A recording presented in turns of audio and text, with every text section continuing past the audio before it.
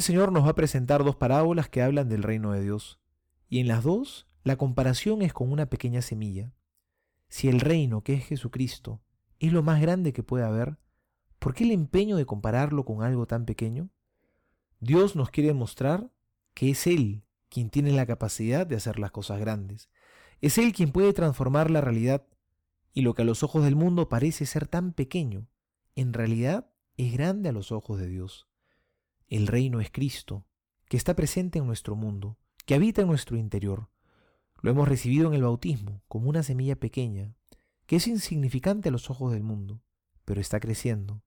Si no le ponemos obstáculos y más bien la alimentamos, ésta se acrecienta y se hace grande, y se convierte en un árbol robusto que puede cubrir con su sombra a muchos. Seamos tierra buena, como lo fue María, para que esta semilla sembrada en nosotros dé fruto abundante.